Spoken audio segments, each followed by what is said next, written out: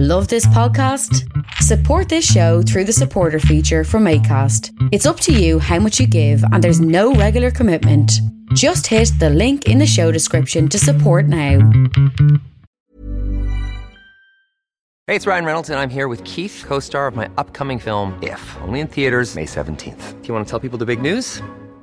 All right, I'll do it. Sign up now and you'll get unlimited for $15 a month and 6 months of Paramount Plus Essential Plan on us. MintMobile.com/switch. Upfront payment of $45 equivalent to $15 per month. Unlimited over 40 gigabytes per month. Face lower speeds. Videos at 480p. Active Mint customers by 531.24 get 6 months of Paramount Plus Essential Plan. Auto renews after 6 months. Offer ends May 31st, 2024. Separate Paramount Plus registration required. Terms and conditions apply if rated PG. Hey, I'm Ryan Reynolds. At Mint Mobile, we like to do the opposite of what Big Wireless does. They charge you a lot. We charge you a little. So naturally, when they announced they'd be raising their prices due to inflation, we decided to deflate our prices due to not hating you. That's right. We're cutting the price of Mint Unlimited from $30 a month to just $15 a month. Give it a try at mintmobile.com/switch. $45 upfront for 3 months plus taxes and fees. Promo rate for new customers for limited time. Unlimited more than 40 gigabytes per month. Slows full terms at mintmobile.com.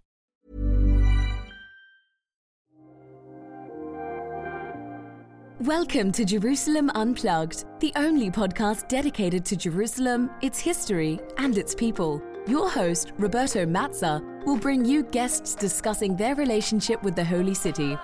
A journey through history, society, feelings, and hopes for the future.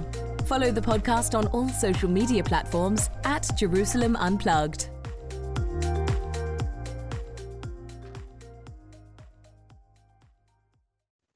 Welcome to Jerusalem Unplugged, the podcast. I'm your host, Roberto Mazza, and today my guest is Chad Leahy. Chad is an assistant professor of Spanish, early modern and medieval Spanish cultural studies at the University of Denver. I just want to mention that his work is at the intersections of religion, politics, gender, and race. And I want to mention one publication that we're going to talk about together with Ken Tolley. They published a book, Jerusalem Afflicted, Quaresmius, Spain, and the Idea of a 17th Century Crusade. We're also going to talk about an upcoming project, and I think this is like one of the most interesting aspects of the podcast, which is about possessing Jerusalem, the Holy City, and the invention of Spain. Chad, welcome. Thank you. Chad, the first question I always ask my guests is, what is your Jerusalem? In other words, what is your connection with the city? I began my my dissertation at Brown University a while back, and it was a study of the place of Jerusalem in early modern Spanish cultural production, in literature and in the political arena. And so my first connection to Jerusalem was through books, through texts, through early modern, particularly late medieval and early modern texts. So I read a lot. I read epic poetry, travelogues, books of pilgrimage, devotional treatises, maps, all sorts of visual representations of the city. But I would say that city is a very really artificial city in a lot of ways. It's a very removed from my own experience city. And I had people for years me how I was working on Jerusalem without going to Jerusalem, having never been there. How was I going to write about the city? And I think it's a good question, and I think it's something to think about. So a couple of years ago, I got several grants and was able to travel to Jerusalem. And I was there really as a researcher. I was there to spend most of my time in the archives of the Franciscan custody of the Holy Land that's there in the Old City, and also the libraries of the custody. And so I was there as a researcher, and I spent pretty much all day in archives. I rented an Airbnb maybe 20 minutes, half an hour outside of the old city. And I walked into the city every day and spent my time in studying and working. And then whenever I wasn't in the archives, I was walking around the old city mostly, all the quarters of the old city. And I had a really, I have to say, I've still not entirely figured out my feelings about the experience, because I really, really wanted to have an emotional connection to the city. Having read so much about it and also reading about other people's responses, I just assumed that I would also have sort of a really visceral connection in that way or something. But I think I struggled while I was there with this tension between being a participant in the ritual and in the life of being in that place and being an observer. I felt a lot of the time like I was more like an ethnographer or an anthropologist, observing and thinking about things and less feeling myself in it. I think it's a beautiful, very, very complicated place. And having only spent a few weeks there, I don't think I have enough time there yet to really say that I know what my Jerusalem is. I think that it's a slippery place for me in that I left not entirely understanding it, and I think I'm gonna have to go back again to get a better grasp on where I stand in Jerusalem. Well, understanding contemporary Jerusalem is certainly a very hard job for not just scholars, but even for people living there. But I'm curious about something. You're an expert of 17th century. When you were around Jerusalem, did you see anything that was still connected to the period that you studied, your knowledge about the city that you acquired through the text that you read? Did you see any hint, anything that was left of that early modern period? So one of the things that I was really hoping to be able to see, and I was able to see, was the custody in Jerusalem has a very sizable collection of objects of cult that have been donated from European donors over the centuries, largely royal donors, but referring to altar cloths, chalices, all sorts of monstrances, all sorts of objects that were used in religious practice and religious services and in ritual by the Franciscans.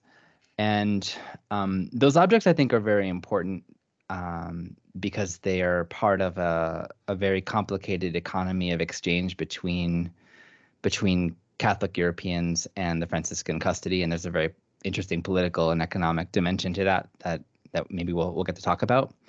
But to your question, when I was there, I was very graciously helped by some folks working in the custody who allowed me to see a number of artifacts, objects that are still housed there, and these have also been on display. There was a beautiful catalog published a few years ago on the Treasure of the Holy Sepulchre. I think there's an English and a French version of it. An exhibit that went to Paris, I believe. But I got to see some of the objects that came from Spain, and specifically from 17th century Spain. And there's quite a number of things that are housed there still that harken back to that period, that are from these exchanges of material things between Spain and the Holy Land in the 16th and 17th centuries.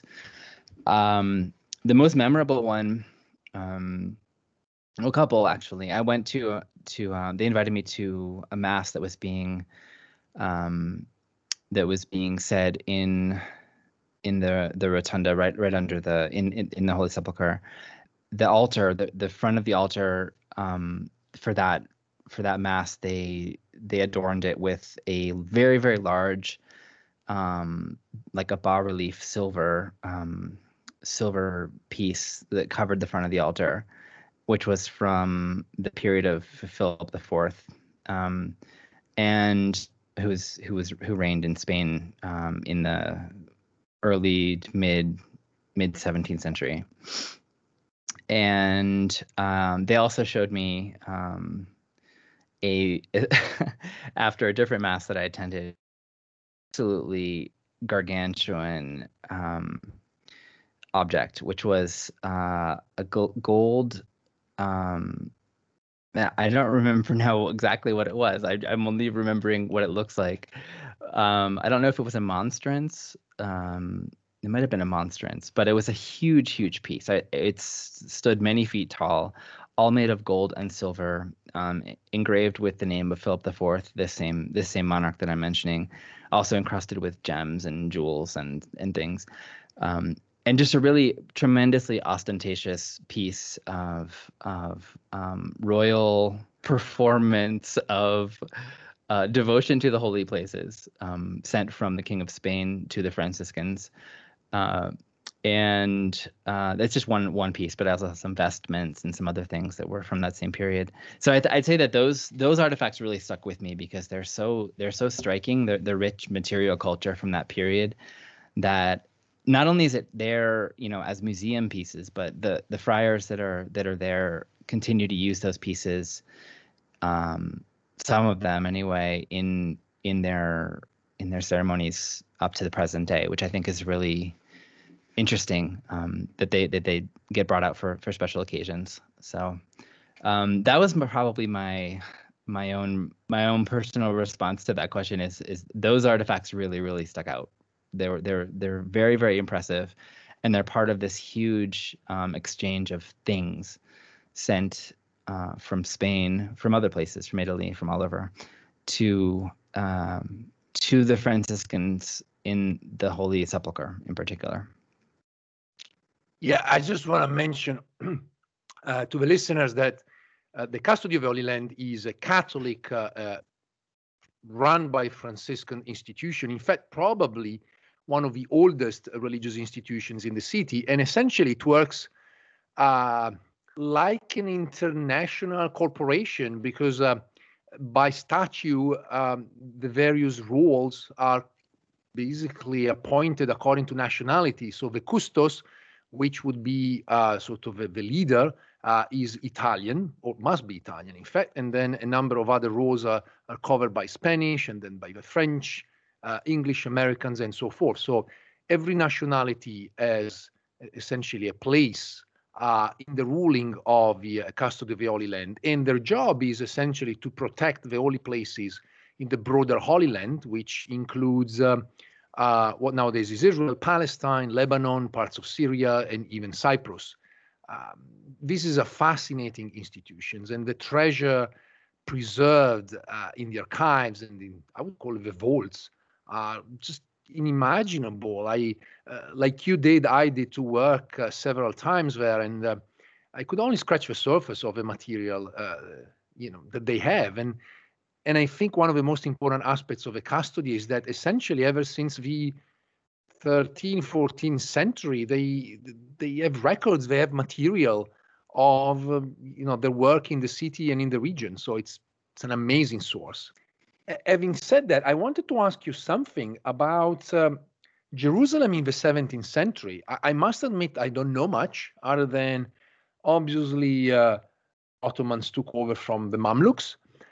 But other than that, and the question of the walls, and obviously redesigning and pouring some more the economy of a city. But I must admit that I don't know much. And in fact, I feel like there's an historiographical gap. So I was wondering through your readings, how was Jerusalem entry?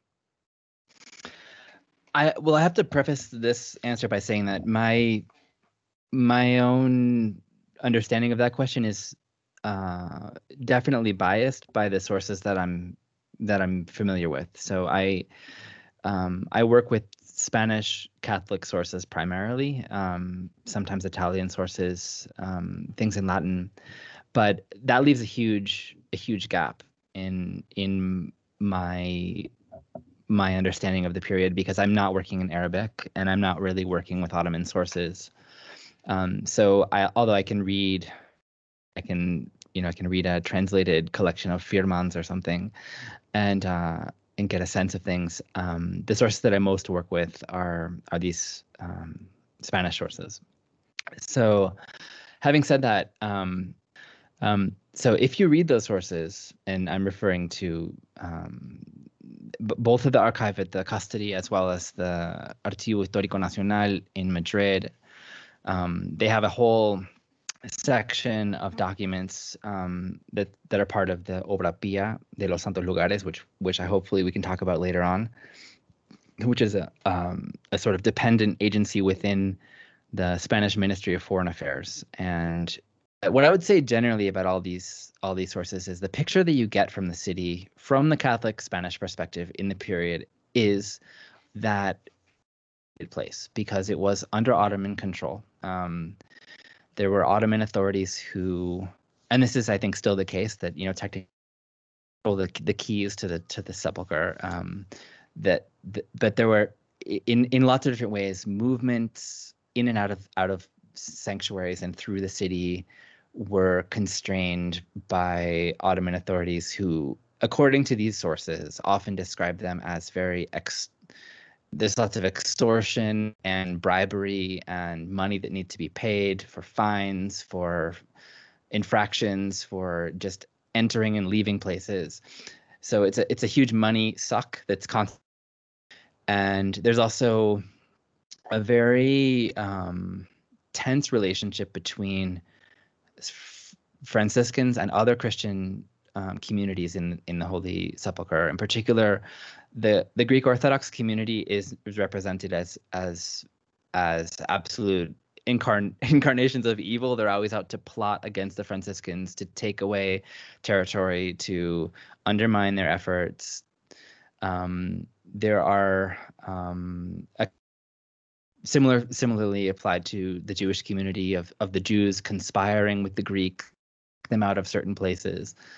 So the feeling that these is that the Franciscans are in great need of help, that they're in a great dire situation, that they're being abused physically, they're being hauled off to prison or beaten for things, they're being extorted.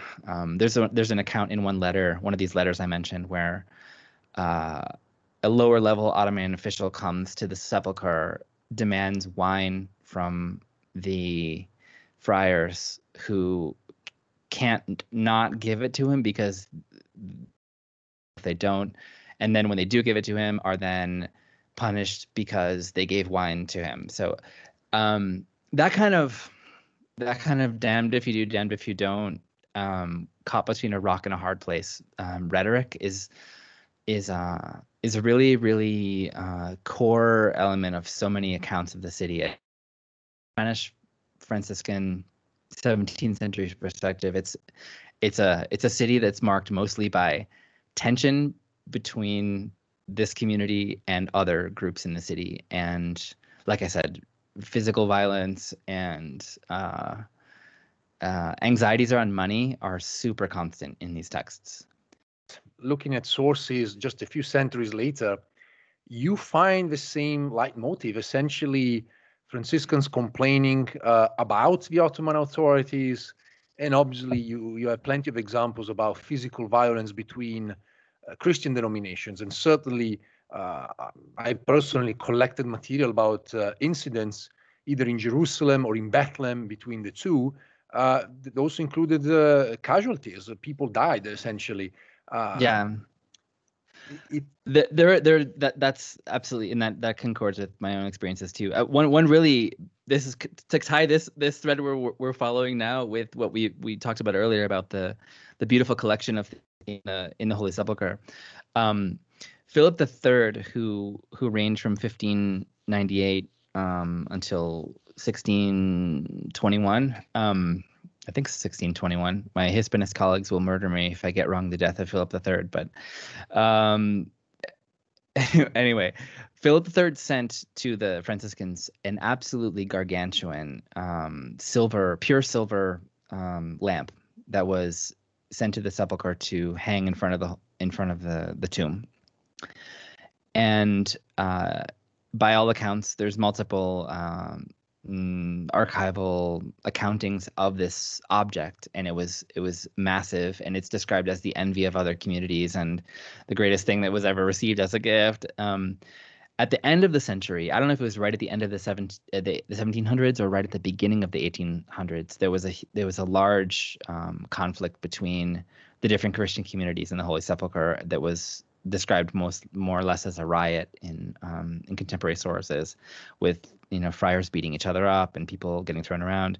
And in the context of that violence, where people got hurt and damage was done inside of the sepulchre, this huge silver lamp was like thrown on the ground and destroyed and broken into multiple pieces.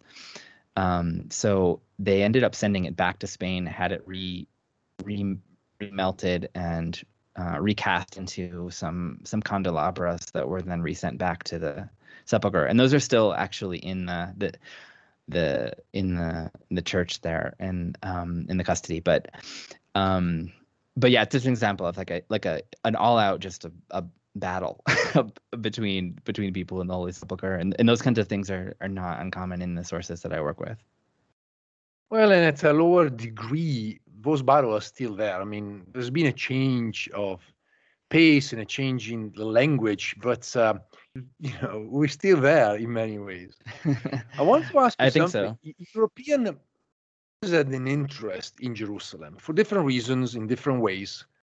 Titles, the throne of a king of Jerusalem, or properties or protections over the various Christian communities. When we think about 21st century, it's hard to think about Spain and Jerusalem. So what was the relationship between Spain and Jerusalem back then? How come Spain was so interested in Jerusalem? That's a phenomenal question. The answer is maybe a little long, but I'll try to give a good answer. And this narrative that I'm about to tell you, is a narrative that is in the 21st century official state discourse. It's a part of how Spanish official accounts of the Spanish royal past continue to memorialize and remember the connection, an intimate connection between Spain and Jerusalem that dates back many, many, many centuries. And so that history you can find, for example, in the Boletín Oficial de Estado, which is the official state bulletin in Spain where official acts of the government are published. I mentioned earlier the pious work of the holy places, the Obra Pía de los Santos Lugares, is an organism that still exists. It's been sort of secularized and neutered in a little bit of a way, but it's still there as an official piece of the government. And in both official state bulletin, for example, when they have to, renew the annual budget, for example, and there's something that alludes to the Obra Pía, you encounter this rehearsing of the narrative that Spain has had over the course of many, many centuries, a very, very intimate, very close, and very meaningful connection between the Spanish crown and Jerusalem as a city, as a sacred place, and in particular also between Spanish crown and the Franciscan custody. So those connections that you see in these sources, that up to even the 21st century, they really harken back to the 14th century, during the period when the Aragonese crown was invested heavily in the 15th century, in particular, expanding into the Mediterranean. And I say the 14th century because in the 14th century, Robert Mallorca, who were the monarchs in Naples, they were also the titular. Robert of Anjou was the king of Jerusalem as well, through a complicated series of claims, and there are no shortage of claims to the throne of Jerusalem in the period. But Robert of Anjou in Naples claimed the throne of Jerusalem.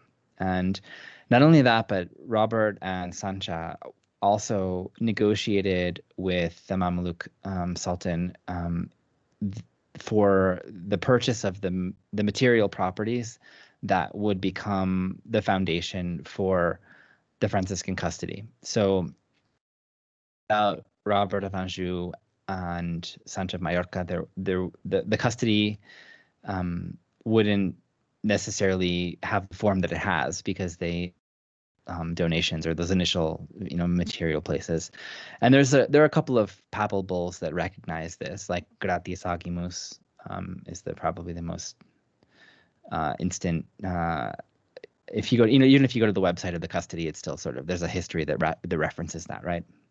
So where Aragon comes into this is that Aragon in the 15th century, and in particular 14th century, 15th century, was a maritime dynasty expanding very forcefully into the Mediterranean and conquering territories and sort of spreading their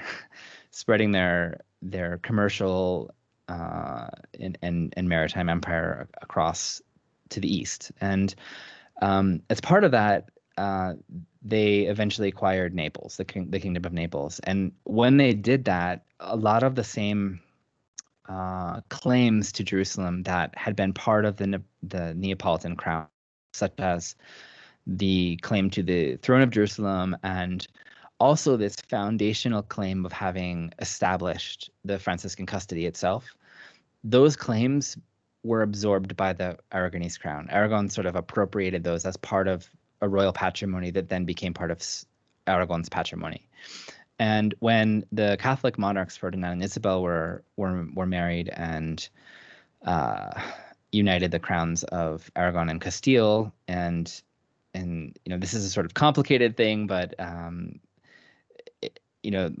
modern Spain has its origins around that period, and there's different ways we can account for that or think about it.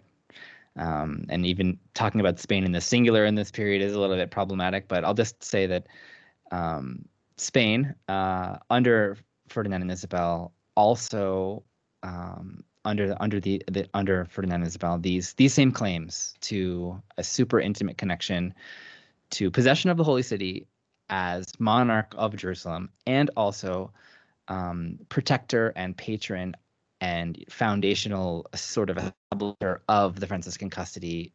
Both of those Neapolitan claims became part of Spanish patrimony. And in the context of the Italian wars of the 15th, 16th century, which were kind of a big messy business involving especially Spain and France, there were a lot of competing claims over this. But in 1510, the investiture of the title of King of Jerusalem was formalized by I forgot which pope right now, but that's irrelevant. But the pope invested the Spanish crown with this title of King of Naples, King of the Two Sicilies, and also King of Jerusalem as part of that sort of package. And from that period forth, that was in 1510. We can see that for example, in the Spanish Constitution of 1978, which was ratified after the death of Franco and part of the transition to democracy in Spain, that the historical titles that the crown possesses are still allowed to be used. And so in that way, in an official sort of legislative sense, even the King of Spain today, Philip VI, is officially, from a Spanish perspective, the King of Jerusalem. That's one of his official titles. But I also mentioned something that's really important, which is the Obra Pia and this claim to this foundational connection to the Franciscan custody. And on that side, what is really, really undeniable, you mentioned earlier that the custody has a sort of division of labor between different nationalities, that the French or Italian or Spanish positions that were rotating were always fulfilled by people from those places, right? The Spanish job in the custody was basically to operate as the sort of money person, the person who ran accounts. And in that sense, that foundational connection to the economics of the custody created from early on, a very, very interesting connection where the Spanish crown saw itself as the principal supporter, the principal financer of the activities of the custody. They really viewed themselves in those terms, as without the Spanish material support of just raw money, as well as material objects such as, wax, wine, grain. Without those material supports sent from Spain to the custody would simply not be able to operate. And so I recently published an article about one document where we see this narrative. But in that document, an argument made that if Spain were to stop supporting the custody in the way that it has historically, and this is a document from 1609 or 1604 to 1605. That's when it's from. When you're ready to pop the question, the last thing you want to do is second-guess the ring. At BlueNile.com, you can design a one-of-a-kind ring with the ease and convenience of shopping online. Choose your diamond and setting. When you find the one, you'll get it delivered right to your door. Go to BlueNile.com and use promo code LISTEN to get $50 off your purchase of $500 or more. That's code LISTEN at BlueNile.com for $50 off your purchase. BlueNile.com, code LISTEN. Hey, it's Ryan Reynolds, and I'm here with Keith, co-star of my upcoming film, If, only in theaters May 17th. Do you want to tell people the big news? All right, I'll do it. Sign up now and you'll get unlimited for $15 a month and 6 months of Paramount Plus Essential Plan on us. MintMobile.com/switch. Upfront payment of $45 equivalent to $15 per month. Unlimited over 40 gigabytes per month. Face lower speeds. Videos at 480p. Active Mint customers by 531.24 get 6 months of Paramount Plus Essential Plan. Auto renews after 6 months. Offer ends May 31st, 2024. Separate Paramount Plus registration required. Terms and conditions apply if rated PG. Hiring for your small business? If you're not looking for professionals on LinkedIn, you're looking in the wrong place. That's like looking for your car keys in a fish tank. LinkedIn helps you hire professionals you can't find anywhere else, even those who aren't actively searching for a new job but might be open to the perfect role. In a given month, over 70% of LinkedIn users don't even visit other leading job sites. So start looking in the right place. With LinkedIn, you can hire professionals like a professional. Post your free job on linkedin.com/people today. Millions of people have lost weight with personalized plans from Noom. Like Evan, who can't stand salads and still lost 50 pounds. Salads generally for most people are the easy button, right? For me, that wasn't an option. I never really was a salad guy. That's just not who I am. But Noom worked for me. Get your personalized plan today at Noom.com. Real Noom user compensated to provide their story. In 4 weeks, the typical Noom user can expect to lose 1 to 2 pounds per week. Individual results may vary.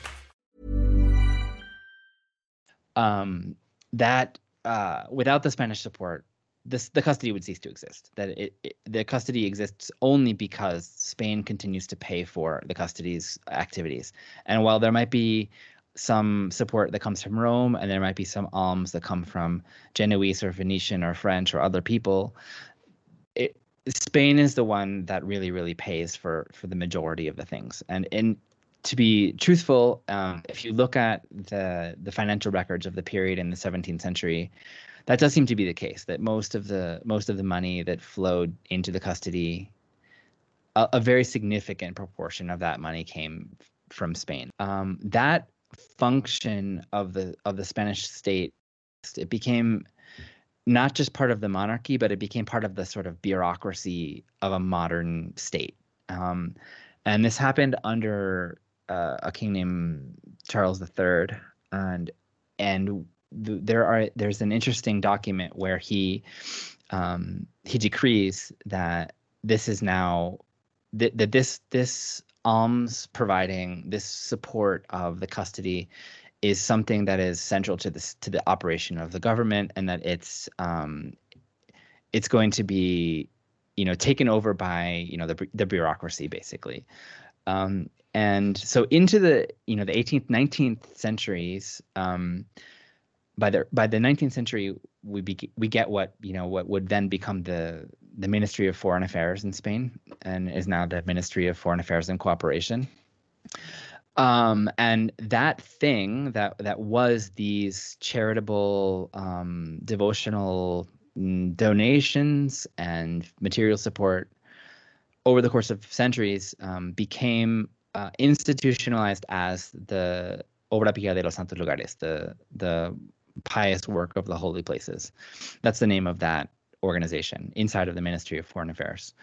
And the Obra Pía has continued to operate up into the present. The Obra Pía has evolved in its mission, and in the present day, it's viewed as more sort of a group that a place to house diplomatic activity between Spain and the Holy Land in a sense, but it's really sort of lost some of its more explicit framing as part of Catholic devotional practice.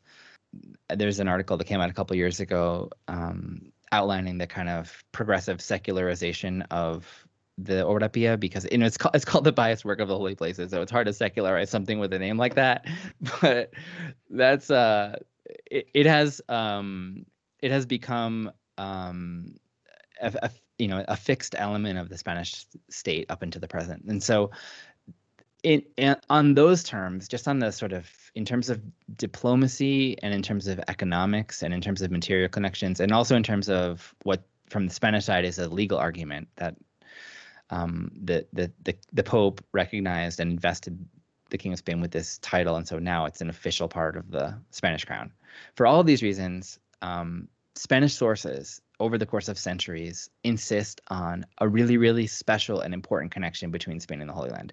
Spain, the King of Spain literally is the King of Jerusalem. He literally possesses the material places that are the Holy City. And the Ottoman or Mamluk or whatever presence there, I suppose later British and whatever, that those are less so in the present with the modern state of Israel, but that rightfully Spain owns Jerusalem, and the fact that the Ottomans are in Palestine is just an accident of history or of divine retribution or of whatever things. But the fact that they're there and not the King of Spain is an aberration. It's a problem, and it's an anomaly. And a sort of aside from that, this whole material part as well, that's the progressive institutionalization of these connections has really guaranteed that has also remained a really important part of how Spanish sources view this long history. So like I said sort of at the beginning of this long little speech here, this whole account that I just gave you in a 2 or 3 paragraph form, you can still find it rehearsed before official state documents that mention the Obra Pía. They mention this whole history. They say, since the 14th century when Robert of Anjou and Sanchez Mallorca founded the custody, and that became part of Aragon, our monarchs have been those who have kept the custody going and have had claims to the throne of Jerusalem for centuries. And so even in the 21st century, you can still find that narrative. I want to interrupt you here, because one thing that I remember, it was that like a few years ago, there was still a debate in Italy. Obviously, we no longer have a monarchy in Italy, but when the monarchs were readmitted after decades, they've been kicked out after World War II, one of the titles that they claimed was to be the King of Jerusalem. And I remember that all triggered all of these debates about who's the real King of Jerusalem, whether it's the Spanish monarch or the claims goes to the Italians because they had it from before. And I said, okay, it was just fascinating that there were all of these claims about a throne that does no longer exist. But I suppose, particularly in Spain, and that was my experience working with Spanish material, and particularly because of the presence of the Obra Pia that you mentioned, there is still a deep connection, which I found extremely interesting. Oh no, I was saying, yeah, absolutely. And I think that even through the 19th, 20th, up to the present 20th centuries, there has been a Spanish cohort of friars that are continue to carry the banner of a sort of national pride over all these connections. They're very proud of these connections and very proud of the things that have, in a sense, entre comillas, belonged to Spain. Buildings and sanctuaries that were founded by or paid for by this a lot of national pride among the Franciscans in Jerusalem over the course of many, I want to say even generations, but decades. There's been a Spanish cohort in the Holy City that's kept that flame going. We are going to take a short break. Thank you for listening. And remember to join our Facebook page, Twitter and Instagram account. If you have a story about Jerusalem that you want to share, or someone that you want me to interview, please get in touch.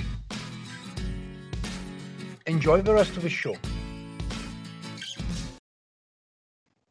This is a unique form of colonialism, honestly, because it's not about possession of land, of control of land, but it's more about some sort of image,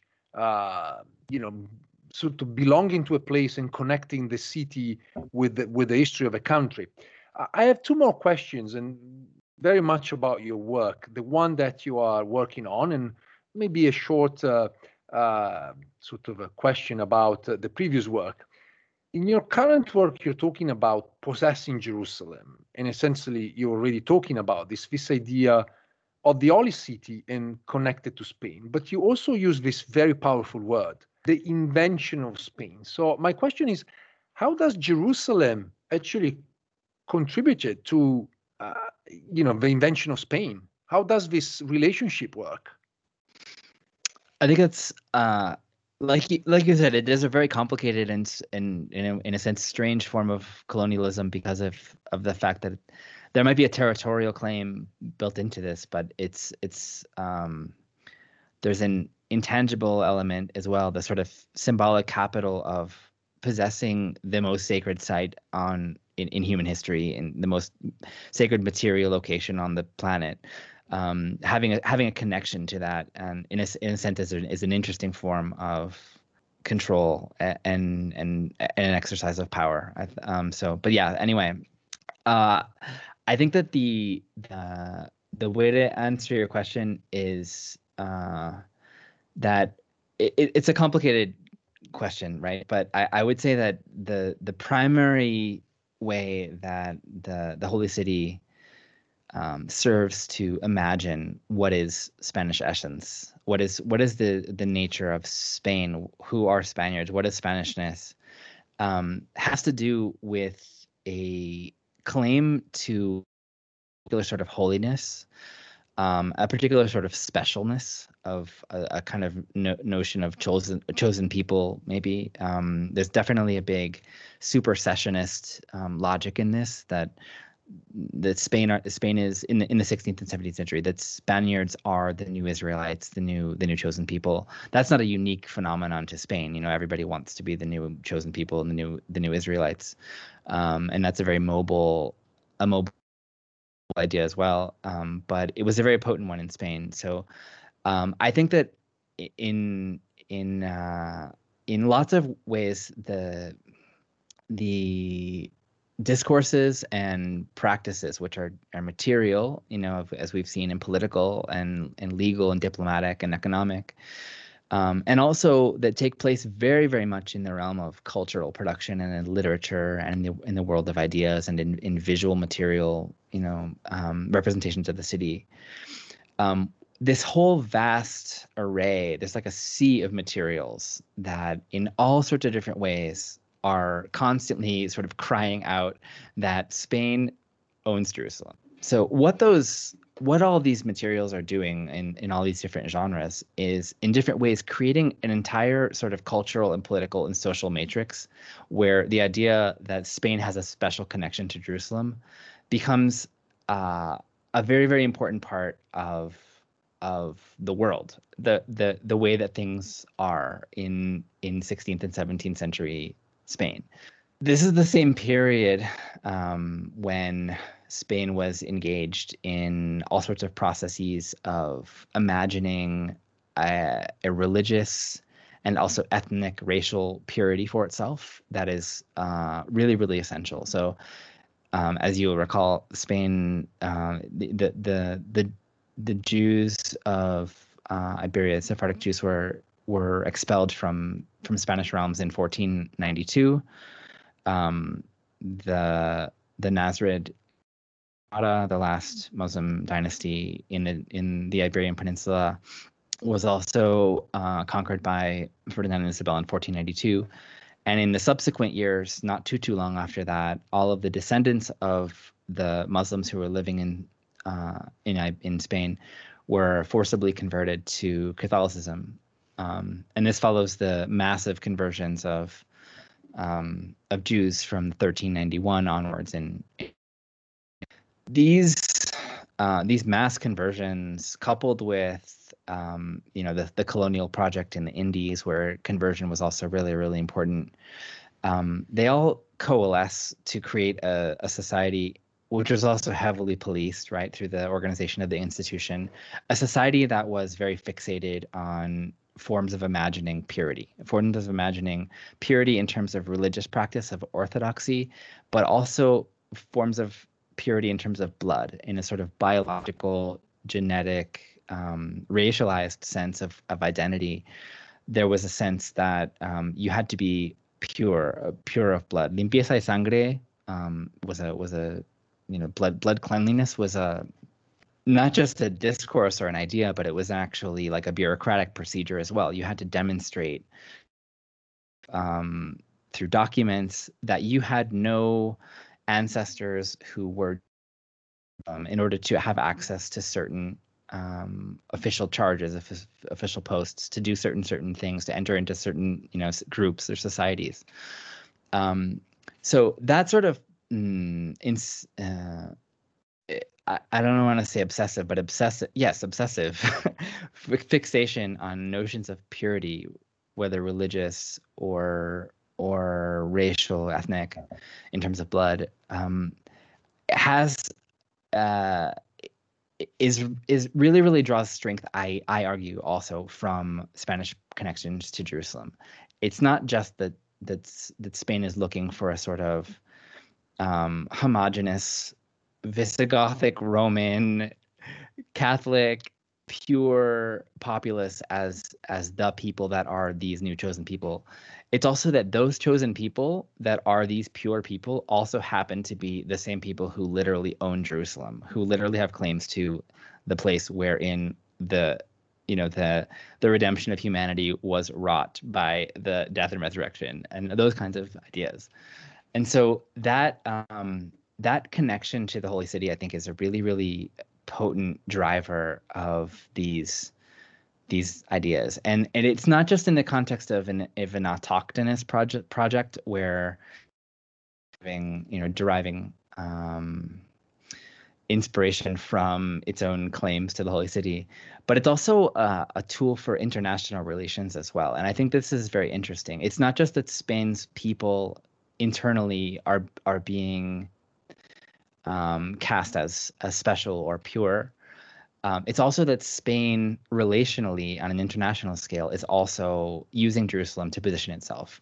Jerusalem is a tool through which Spain positioned itself on a geopolitical level, both in its relationship to the Ottomans, which is kind of obvious in the Eastern Mediterranean, and to Maghrebi polities all across North Africa, with which Spain had constant conflict, and there were explicit crusading in the early 16th century, even explicitly cast as crusade efforts to take places, conquer places in North Africa, and that's a really, really important part of the colonial project as well. But not just the Muslim other, let's say, of Spain, but also a way of mediating or relating to Christian polities as well, and especially with France, because France has such an intimate connection to Crusade and to the Holy City. There was a lot of rivalry that was worked out through claims to Jerusalem in this period. So claiming Jerusalem, saying you own Jerusalem, saying that you are especially connected to Jerusalem is also a way of saying that of controlling and of casting how your relationship is to the Ottomans, how your relationship is to the French or to the Venetians or to the Genoese or to other people.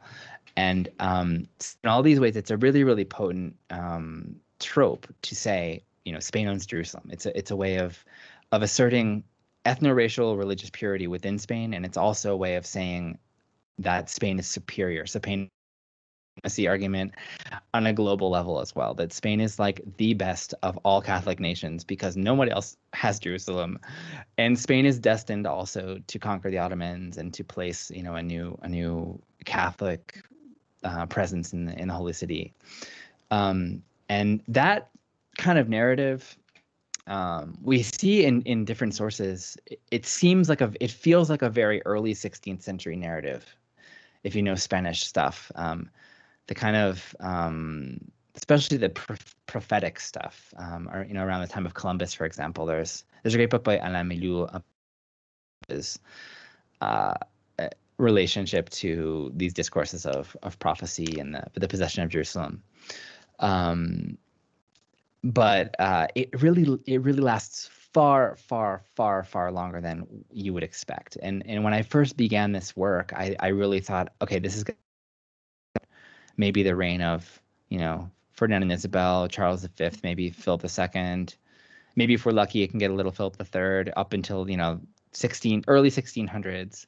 But no, these kinds of ideas continue through the reigns of. And then you'd think, okay, well, this is a Habsburg thing, but shortly after the War of Succession and the Peace of Utrecht and all that at the beginning of the 18th century, there continue to be this insistence on these narratives. There's a really interesting history written by a friar, but I want to say 1712 or somewhere in there. I'm not really exactly sure of the year now, but in which he rehearses all these same things, and he reminds the monarch, listen, you're the king of Spain, your ancestors, people whose throne you now inhabit are those who have kept the custody going. And that sort of argument continues, as I said, through the Charles III in the 18th century, and you continue to see it in sources up until the 20th century, when there's a massive, I think, recalibrating of this and reappropriating of it, obviously for the national Catholic discourses of Francoism, the General Franco's dictatorship of the 20th century. Really loved the idea of crusade, of the national Catholic project as a crusade, and not only that, but in the 1950s, for example, in 1954, 55, Franco oversaw an exhibit of the Holy Land that took place in Madrid in the Parque del Buen Retiro in downtown Madrid, where they transported literally thousands of artifacts of archaeological remains. They had water brought literally from the River Jordan. They had literal sheep transported from the countryside in Bethlehem to Madrid that were on this topic. They also had a number of physical recreations. There was a life-sized model, for example, of the aedicule, the structure of the tomb that's inside of the rotunda, inside of the Holy Sepulchre. The life-size, basically making a new Jerusalem literally in Madrid, and that thing lasted for over a year, that exhibit. But as part of that exhibit, there was also a hall of one of the halls in the exhibit dedicated to memorializing the particular connection between the Spanish monarchy and all of this. That Spain, in a sense, this exhibit casts Franco as the inheritor of that same legacy.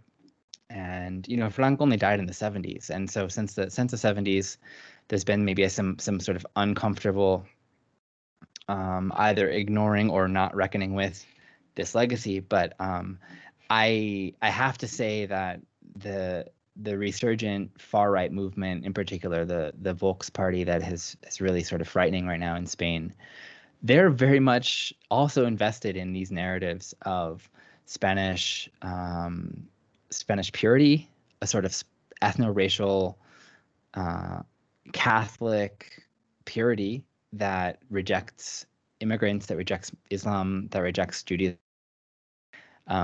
That's an area that I need to work a little bit more in, but I'm very certain that in certain contexts that the connection between Spain's relationship with Jerusalem and the present in Spain is something that they're aware of, and that they derive pleasure from and a sense of power from, really, a sense of entitlement and a sense of supremacy over other people who don't have that special connection.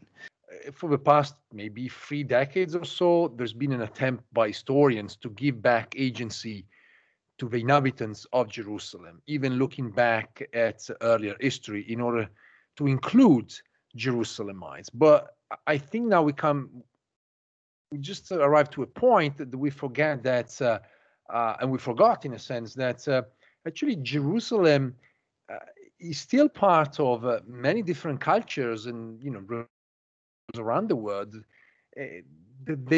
These countries appropriated Jerusalem in different ways, and sometimes I just realized when you were talking about it that we need also to add the element in order to understand the city itself, because there is a real Jerusalem where people live, have their daily businesses, but there's also this projected Jerusalem, and it's something that defines the ways in which we understand the city, and we understand also those countries.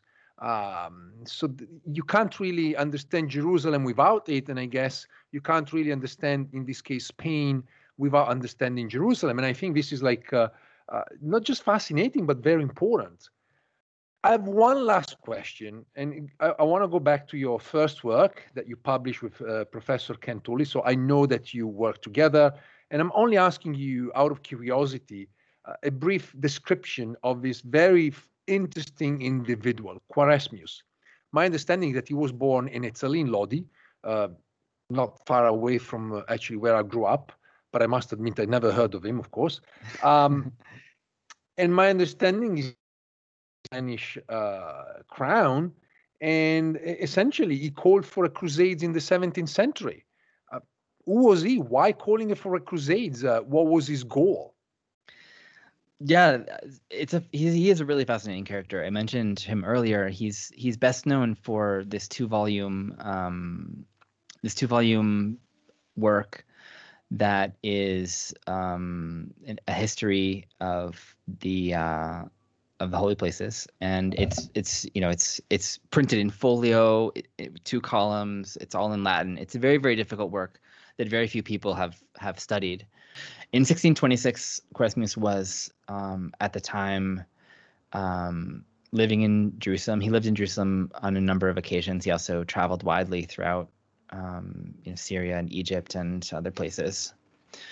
He was on a papal mission at one point for to strengthen ties with the Chaldeans and Maronites, and so he had a number of different roles that connected him to the custody and to Christianity in the East. But in 1626, he delivered this sermon to Philip IV, who is the monarch I've mentioned a few times. And this sermon was printed in Milan in 1631. And it has never been, since 1631, as far as I can tell, no one has really read this work very much. I don't know of any scholars up until the present day, aside from Marianne, who I just mentioned, who has ever cited it directly. I've found allusions to its existence as a title in bibliographies or at a footnote saying, for example, here's an example of crusading in the 17th century, but without any sort of engagement with it. So with the help of a dear friend, Paula Plastic, who's doing her PhD right now at Davis, and also with some funding, I ended up going to the Ambrosiana in Milan, which is where this text is housed in a unique copy. At the time I went there, we thought it was the only one in the world. It turns out there's one in Buenos Aires as well, which I also got my hands on. But this very, very unique document is an account of it's a plea from Quaresmius to the King of Spain, begging him to conquer the Holy City. And in that plea, he invokes many of these same narratives that I've been mentioning. So he frames Philip as the King of Spain and as the patron and protector of holy places through his connections to the custody. He also mentions in the context of the sermon that Philip is the Grand Master of the Order of the Knights of the Holy Sepulchre, which was something that is a little bit debatable because there was a move in the 17th century to name Philip II as the Grand Master of that order, and that wasn't ratified in Rome. But that doesn't mean that the crown didn't like to assert that they were Grand Masters of the Order of the Knights of the Holy Sepulchre anyway. So in 1626, this very long, it's a 74-page sermon, lays out the case that the king liberate Jerusalem from Ottoman tyranny. And it's cast in the voice of personified Jerusalem. She's a woman who's pleading for her own liberation, and she casts Philip as the person that can save her in that way. It's a complicated text and lots of things that I really won't get into here, but I would say that what's interesting about this case is that it's not entirely unique. There's also from the previous monarch, Philip III. There's a letter from an Italian Franciscan writing in Italian to the King of Spain in 1603, I believe, also calling on the King of Spain to take up the cross and conquer the holy places.